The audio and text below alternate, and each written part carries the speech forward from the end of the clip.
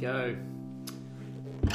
Bronner Ear by Led Zeppelin again, which is from their album Physical Graffiti.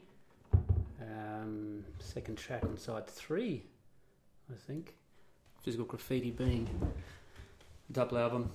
Initially recorded for their third album, but they didn't stick it on and they stuck it on Physical Graffiti instead. And great song. Great, hard song to play for the guitarists out there. It's open. Well, it's not a true open C tuning. It's the fifth string is still an A. So from the sixth string, C A C G C E, if memory serves me correctly. If you want to find the tablature for that song, totalsheetmusic.com is where I got most of my tabs. So there you go, Bronner Ear, which I probably pronounced incorrectly, but it's some Welsh horrible name, so that's all you're going to get from me. So welcome everyone to the Pushing Rubber podcast. My name's Adam Piggott. This is the 12th episode of my little podcast, which is growing steadily week by week, thanks to all you lovely listeners. And if you do like what I'm putting out, feel free to share it around. Here in Melbourne, quite a nice sunny day today, which is obvious. I've been sitting on the terrace, smoking a Cohiba Siglo 1. I don't have a drink of the episode. I don't have one here. Can you believe that? You're not going to hear me drinking through the episode this time. No, I know you're disappointed, but that's what life's all about. So, this episode, I want to talk about...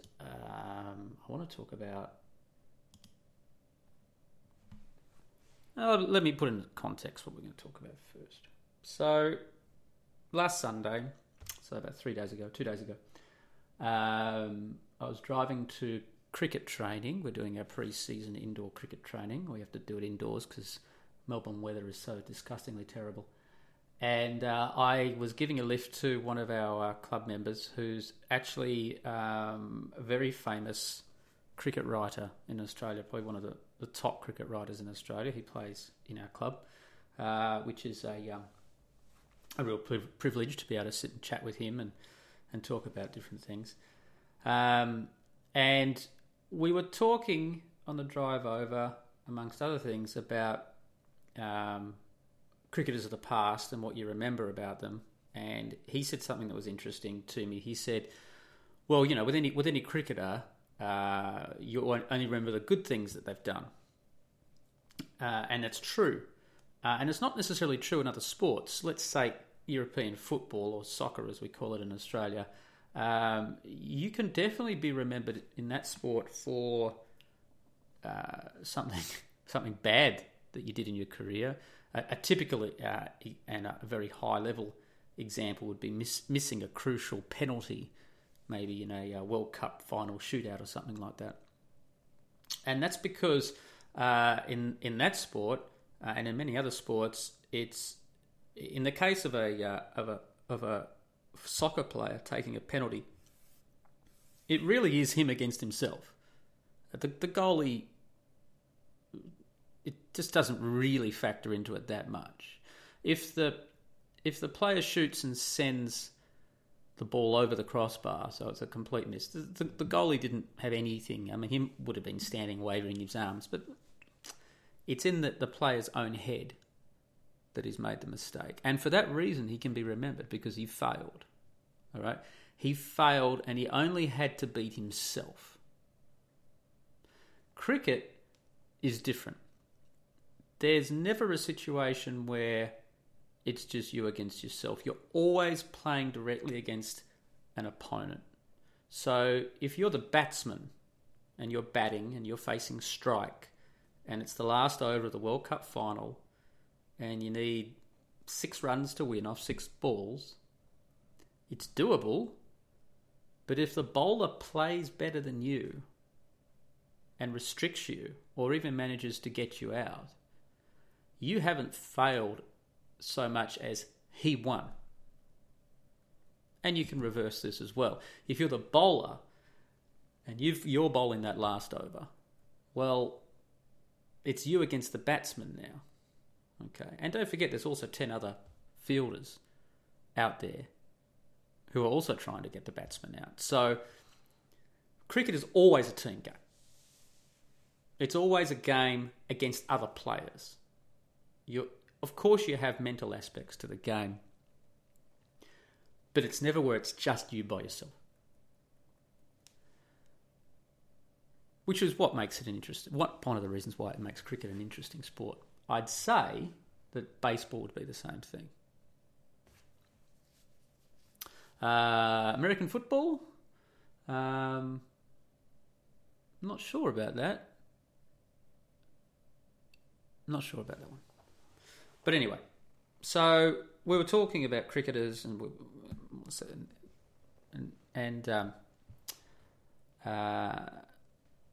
my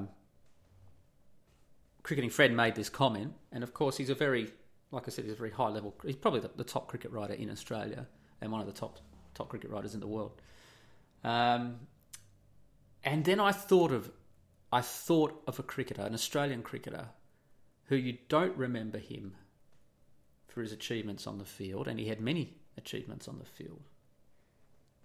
And I said the name, and I said, well, what about Kim Hughes? And my clubmate looked at me, and he went, yes, you've picked the one. So a little bit of a background. Kim Hughes was the Australian cricket captain, and he was a batsman, and a very good batsman, in a period of transition for the Australian cricket team in the late 70s. So in the 70s, Australian cricket had been very dominant. They had an exceptional team with some exceptional individual players. And then a lot of those retired, and it kind of went into a nadir period in the late 70s, early 80s. And Kim Hughes was given the captaincy of the cricket team over that very, very difficult transitional time. He didn't have the same calibre of players to work with, and the Australian public had come to expect the Australian cricket team to always perform well. So he was under a lot of pressure. What Kim Hughes is remembered for is breaking down crying at a news conference where he then handed in his resignation. So that one moment of crying because he felt he'd failed, which is different from getting emotional and having tears well up in your eyes. A fair few cricketers have done that, and the last one that comes to mind would be Ricky Ponting, that when he formally announced his retirement at a press conference in the Perth Test a few years ago, he did well up, tears in his eyes. He didn't break down and cry. No. And Kim Hughes literally broke down sobbing and crying that he'd failed. This is a big difference. And that's what he's remembered for now. I can't think of anything Kim Hughes did apart from break down and cry as the Australian cricket captain. It's even worse to break down and cry. I mean, the Australian cricket captain, you have to understand, the Australian cricket team captain, the test captain, in some ways holds a place of greater prestige than the Prime Minister of this country. And we have had Prime Ministers, Australian Prime Ministers, go on record as saying that if they'd been given the chance to do it over and be Prime Minister of Australia or the Australian Test captain, which would they have taken? And they've said would go for the Test captaincy. That's how big this is. So you're a leader. You're a leader not just of a team of 11 individuals. You're seen as a leader across the country. For a leader to break down and cry and then resign his captaincy, or break down and cry as he's resigning his captaincy, because he couldn't handle the pressure. That says a lot. There's a lot of failure there. There's a lot of things that are quite unforgivable, and that's because as men you're not supposed to cry. Now, I wrote a post about this. This was the 25th trait in my 28 traits of the modern man. For those of you who don't know about this, I wrote a series of posts called The 28 Traits of the Modern Man. They were in response to a ridiculous New York Times article of the 27 traits of the modern man, which included the modern man needs to own a melon baller, of all things. The modern man makes sure that his wife and daughter's children's electrical appliances are plugged in before he goes to bed. Total rubbish like this. So I wrote a series of posts, and you can find it on my blog, which is pushingrubberdownhill.com, but it's linked to on the site on SoundCloud here. And at the top bar, if you look on the right-hand side of the top bar, it says, here be the 28 traits of the modern man. 25th trait, and these are the traits that I consider necessary for you to be a modern man in today's world, which is a feminized world. And the 25th trait is the modern man does not cry. Now, you might be thinking to yourself, well, but everyone tells me that it's good for a man to cry. It's good for a man to get in touch with his feelings. Now, there are only two types of people who tell you this. One, are women, and I'll get to that in a second. And two, are individuals of the male sex who I wouldn't classify as men. Yeah. Let's talk about the women first. Women think it's good that men cry because they're getting in touch with their feelings. Yeah? So your dog dies, you cry, as I wrote. You break your arm, you cry. Your girlfriend leaves you, you cry. You get fired, you bawl your eyes out. You get married, you cry. Your friends get married, you cry. Your friends get divorced, you cry. Apparently this is all great because you're getting in touch with your feelings. Now, why is getting in touch with your feelings or your emotions an intrinsically good idea? It's just assumed that getting in touch with your emotions is a good idea. Well, I'd like to challenge that. I'd like to posit that getting in touch with your emotions is a fundamentally bad idea. And I'm being serious. I'm not being flippant. I'm not being sarcastic. I'm completely serious. As a man, why is getting in touch with your feelings and emotions a good idea? Why does this make you a better person? I haven't heard any reasons for this. Because it makes you more well-rounded? It doesn't make you more well-rounded. You've heard the phrase, a slave to your emotions. We just have to look at people who are slaves to their emotions, and I'd put about, I'm going to be generous here, I'd put about 80% of women as being slave to their emotions. Look how uptight they are. Look how they fly off the handle once a month for mysterious reasons, which shall remain unspoken. They're in touch with their feelings and emotions in the sense that their emotions rule them. I feel sorry for women, I really do, for the majority of women who are ruled by their emotions, because they are emotional creatures much more than men. I really feel sorry. I would hate to be in that situation. And I've had girlfriends, serious girlfriends, who were slaves to their emotions, and I would just observe, kind of like I was observing a creature in a zoo, and see how they behave. And it was very confusing to me how they behaved. It's like, well, X has happened. Okay, it was out of your control. But if we do Y, if we do this over here, then we can rectify the situation somewhat. But no, they had to lose their minds, literally lose their minds, hysterical, bawling their eyes out, yelling at me when I had nothing to do with what was going on. I did it all the time. This is what getting in touch with your emotions is, fellas. This is what getting in touch with your emotions is. It means to lose your brain and all cognitive possibilities of logically working out a problem that you might have, and instead to run around like a headless chicken, screaming and crying your eyes out. That's what getting in touch with your emotions is all about. Now, women want men to get in touch with their emotions because they want them to be in the same boat that they are. Yeah? Look, it's a common... you talk to long-term social workers or police officers, it's a very common situation. For example, let's say a young girl, 16 years old, 17 years old, 18-year-old, falls into prostitution. And it never starts off with, I'm going to be a hardcore hooker. It's always like, you want the pretty dress, but you can't afford the pretty dress. And someone says, well, I know this guy and blah, blah, blah, blah, blah. And they really, you're not going to be made to do anything you don't want to do. Blah, blah, blah. You get the money. Now you can buy the pretty dress. And it starts to go downhill from there. Now, what long-term social workers and police officers will tell you happens is that very often the young girl who's fallen victim now to this behaviour will then rope in her immediate friends and get them involved in the prostitution ring as well.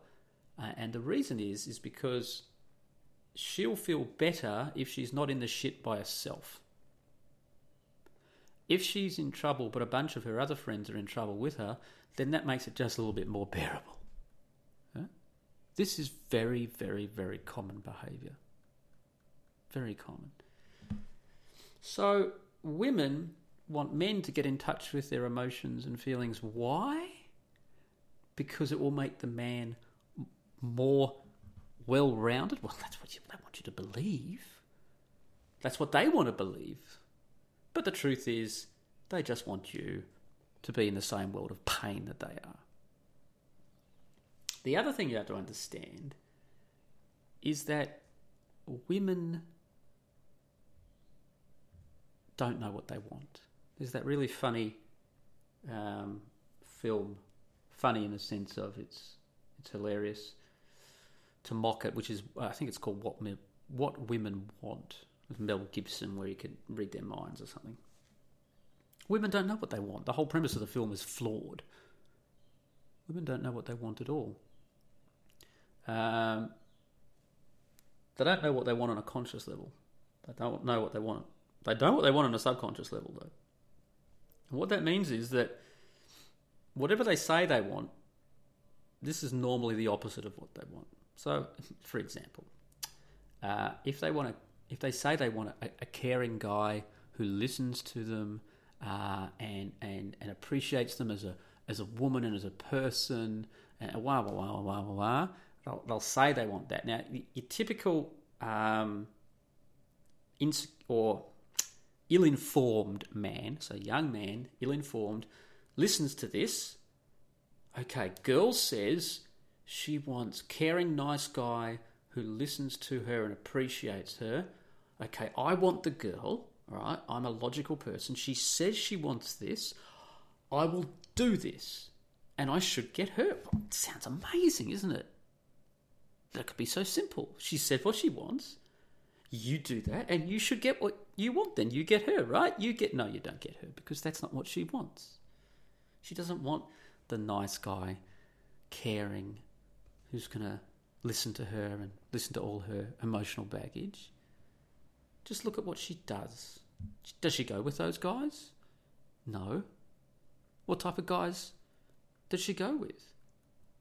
Well, the kind of guys that don't put up with all that shit. Now, she frames them under bad guys and bastards and beta males who are in this sort of trap of trying to listen to what women want and work out what to do, then call all those guys bastards. But they're not bastards. I mean, some of them might behave badly. They might be assholes, but not all of them are. I'm definitely not. Probably there's a long line of women who will attest that I am. Anyway, but they're not like that at all. What that is, they're just not putting up with the shit. They're not playing along with what women say they want. So back to crying, the crying game.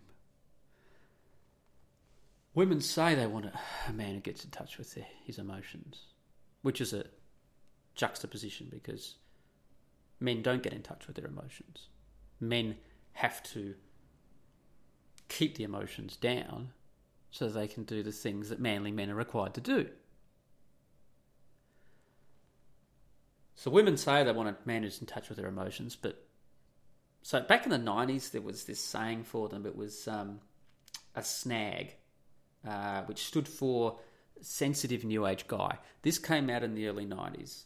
You need, with all these articles in magazines like Cosmopolitan and Clio and all the rest of the rubbish, and it was all over the mainstream media. Snag, snag, snag. You need to be a sensitive new age guy. God help me, and I was young. I was only 18 or 19. I believed this. You have to be a sensitive new age guy. Okay, all right. What is that? Well, that's a man who gets in touch with his feelings. That's a man who does things like meditate and yoga. By the way, meditation's really good. This was the one good thing for me out of that whole snag bullshit was the meditation. That was actually pretty good. Anyway, look up snags, sensitive new age guy. That's when this thing's first really started to surface in a cultural level. And women said they wanted the snags. Snags were it. But the thing is, snags never got laid. Oh, look, you would get laid, but it's what we term, what I'd call a charity fuck. Now, a charity fuck is when two people in a situation where for the one person, it's just too hard socially not to sleep with that person than it is to sleep with them. Because if you don't sleep with them, then you are more or less rejecting them in a social sense. And because they're in maybe a network where this would be uncomfortable for you, it's better to sleep with them and then the next day say, oh, this was a dreadful mistake, it should never happen again, blah, blah, blah, blah, blah, blah, blah, blah, blah, blah, lie. Charity fuck. You'd be surprised that charity fucks, it's more often men who are charity fucking women. Just so you know. Things that we do, the things that we have to do. Charity fucks. Have I done a charity fucks in the past? Yeah, I have. Anyway. Was it worth it?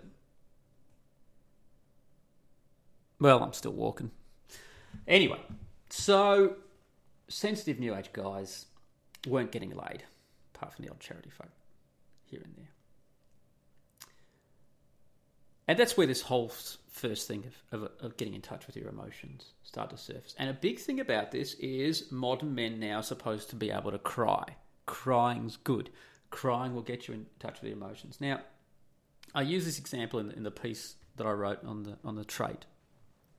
Think of a historical manly man image of a man. I use Clint Eastwood in my example, but you could use Steve McQueen would be another great one you could use. Han Solo, let's say, in Star Wars. Were you ever going to see Han Solo cry? Now, Luke Skywalker I could see crying, especially in the first film. But would you ever see Han Solo cry?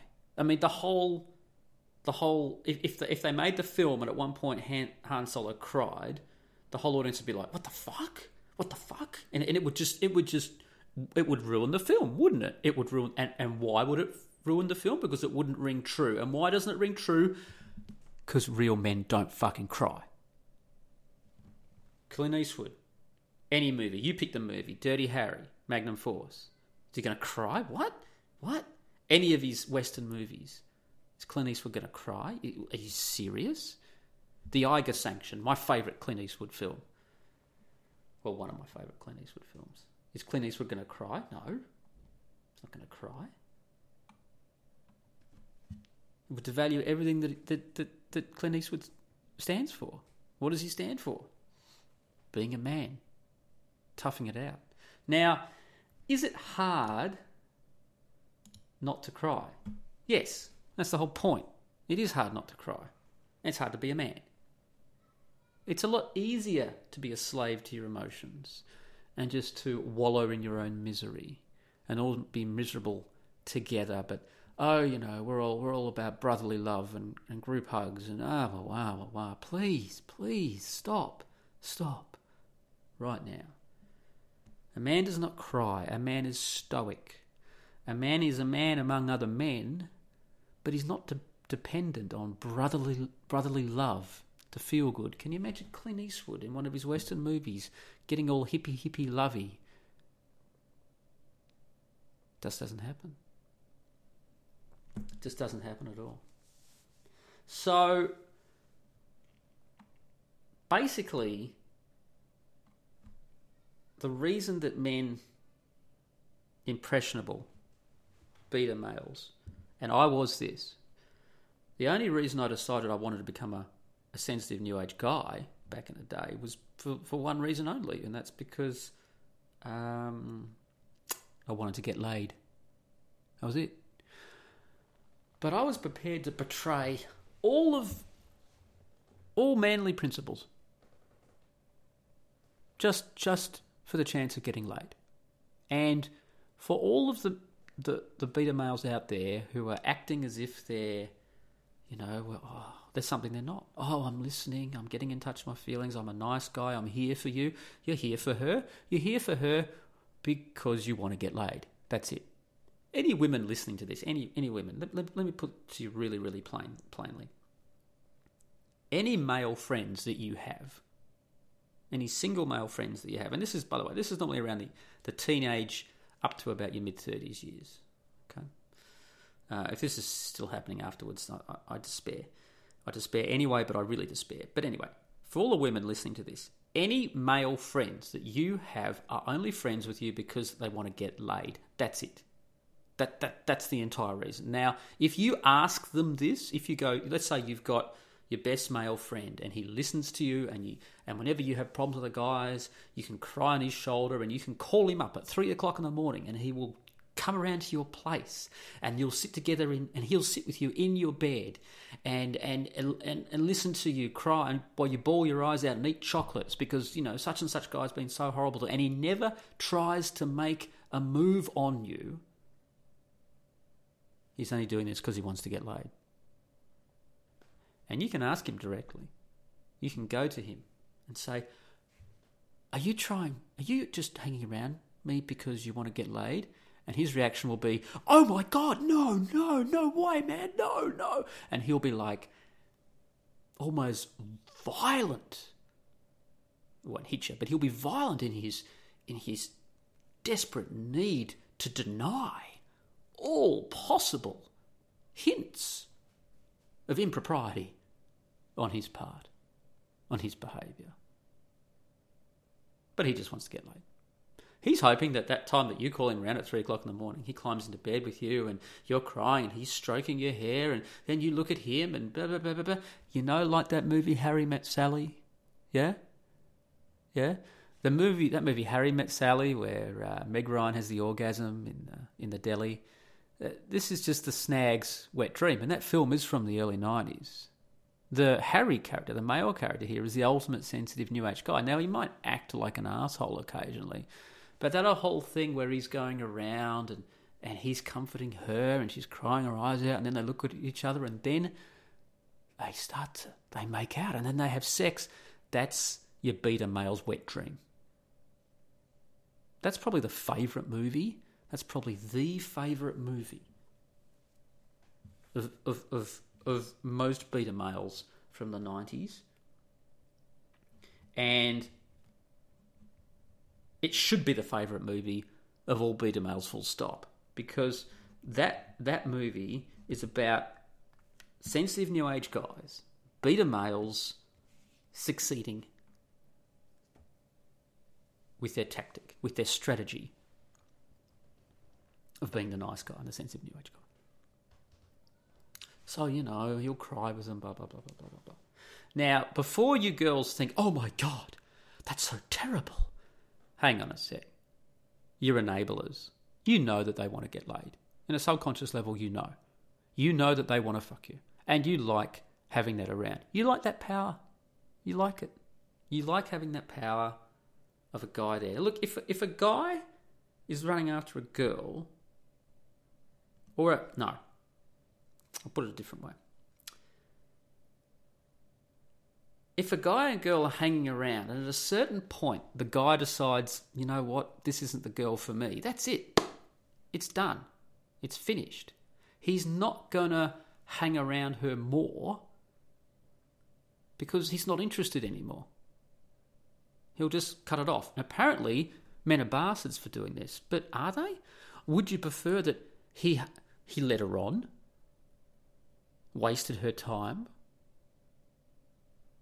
just kept it all going for no reason at all when he knew for days or weeks or months that this was never going to happen in a blue moon.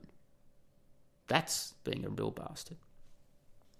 Men don't do that. As soon as we know that we're not interested, that's it. See ya. Women, however. Women,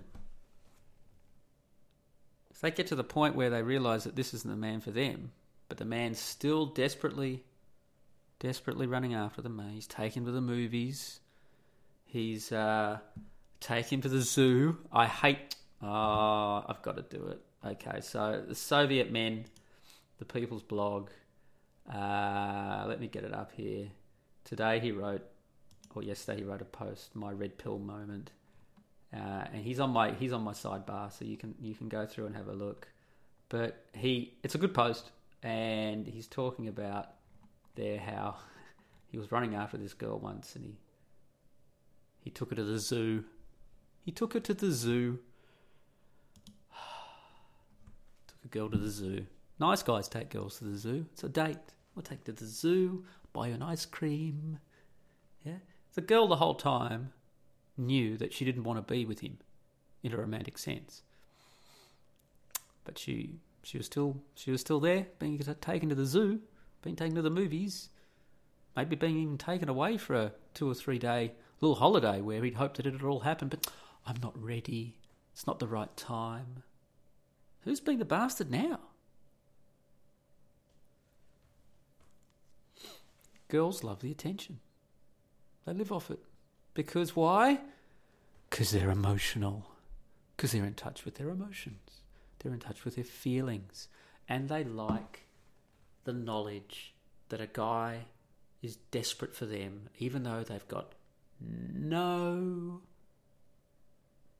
inclination at all. They know for 100% surety that they're never going to be with this guy. They will keep him around for months and months and months. So girls, don't start getting all self-righteous and high and mighty because I've given you the knowledge that every single male friend you have wants to sleep with you. You're enablers. Right? I'd say you're worse. It's all emotions. It's all emotions.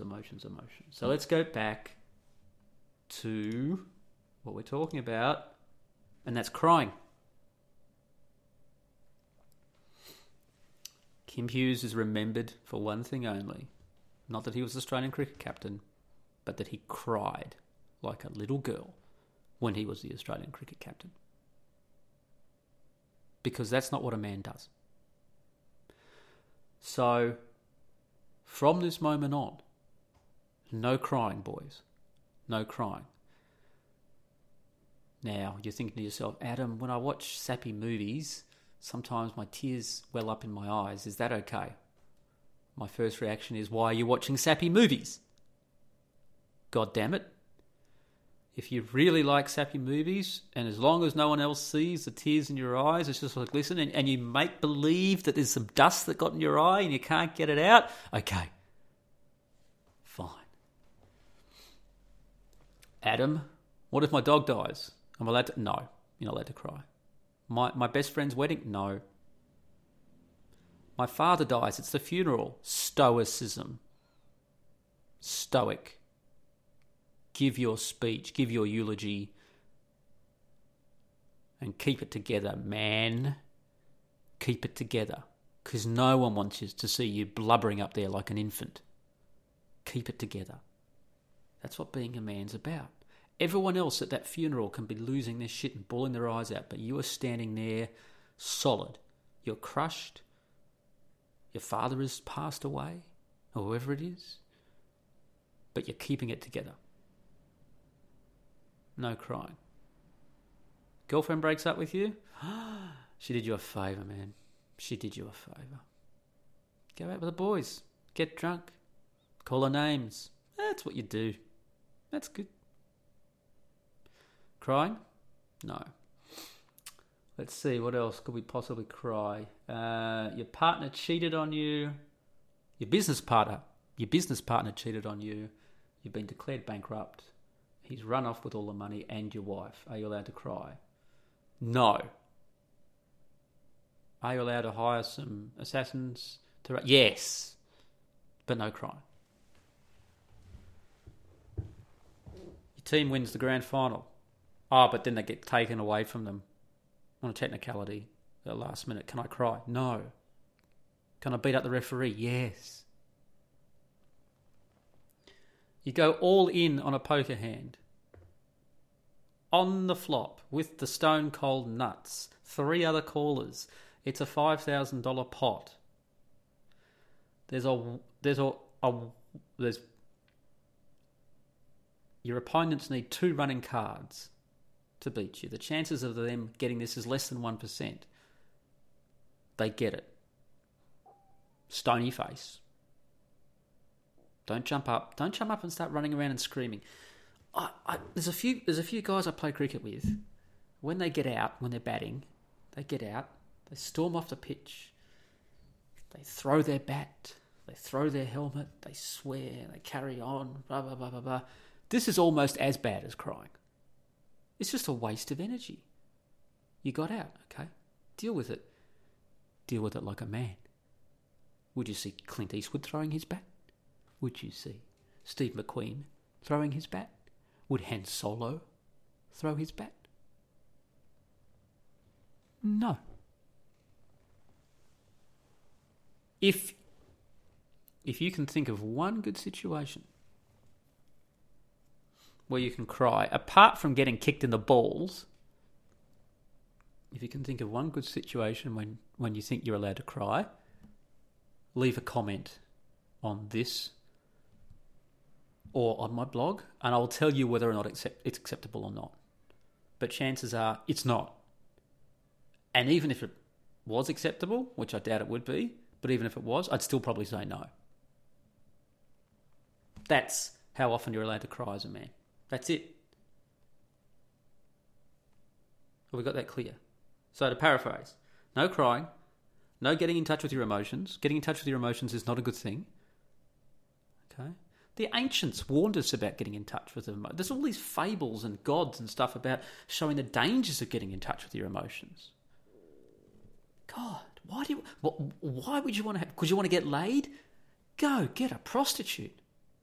There's a bunch of 18-year-old girls have dragged all their friends in there with them. Go do that. Just do it. Get it out of your system. Yeah? Don't remember the golden rule, as we used to say in Uganda, if you were going to sleep with the locals, 3 on the tree. Yeah? 3 condoms. But just go do that. I like that. I think it's the Thai culture where fathers take their teenage sons to a prostitute. Right, lose your virginity. Yeah, you've done it. Great, fine. So, now you know what it's about. Okay? Good. It's not a bad idea. It's not a bad idea. Of course, these days, the Western world, that'd be child abuse. If you took your, 18-year-old son or 17-year-old son along to a hooker. Just do it in Thailand. Oh, I don't know. Fuck, anyway. So that's Pushing Rubber Podcast. We'll call this one the crying episode.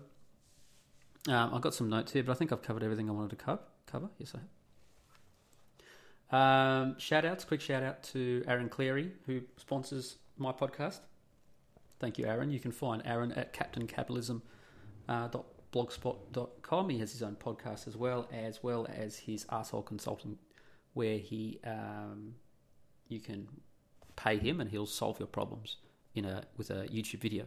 And he has a new book out, which has just come out, called Reconnaissance Man, which is about... I think it's kind of like a examination of what I basically did in my first book, which was not go to university because I didn't know what I wanted to do. Ride my motorbike across Australia. I chased a girl. It all went to shit. It's not a spoiler alert. Everyone knows it went to shit. And from then on, how did I proceed in my life? How did I change my circumstances? How did I grow as a man? And I did that through becoming a whitewater rafting guide and going to places like Uganda and having witch doctors chase me around, which was pretty fun. So that's what my book is about, pushing rubber downhill. And Aaron's written this book called Reconnaissance Man, which I think is kind of along the same lines, though there's no whitewater rafting or witch doctors, but he's examining, I think, the same sort of track that I took.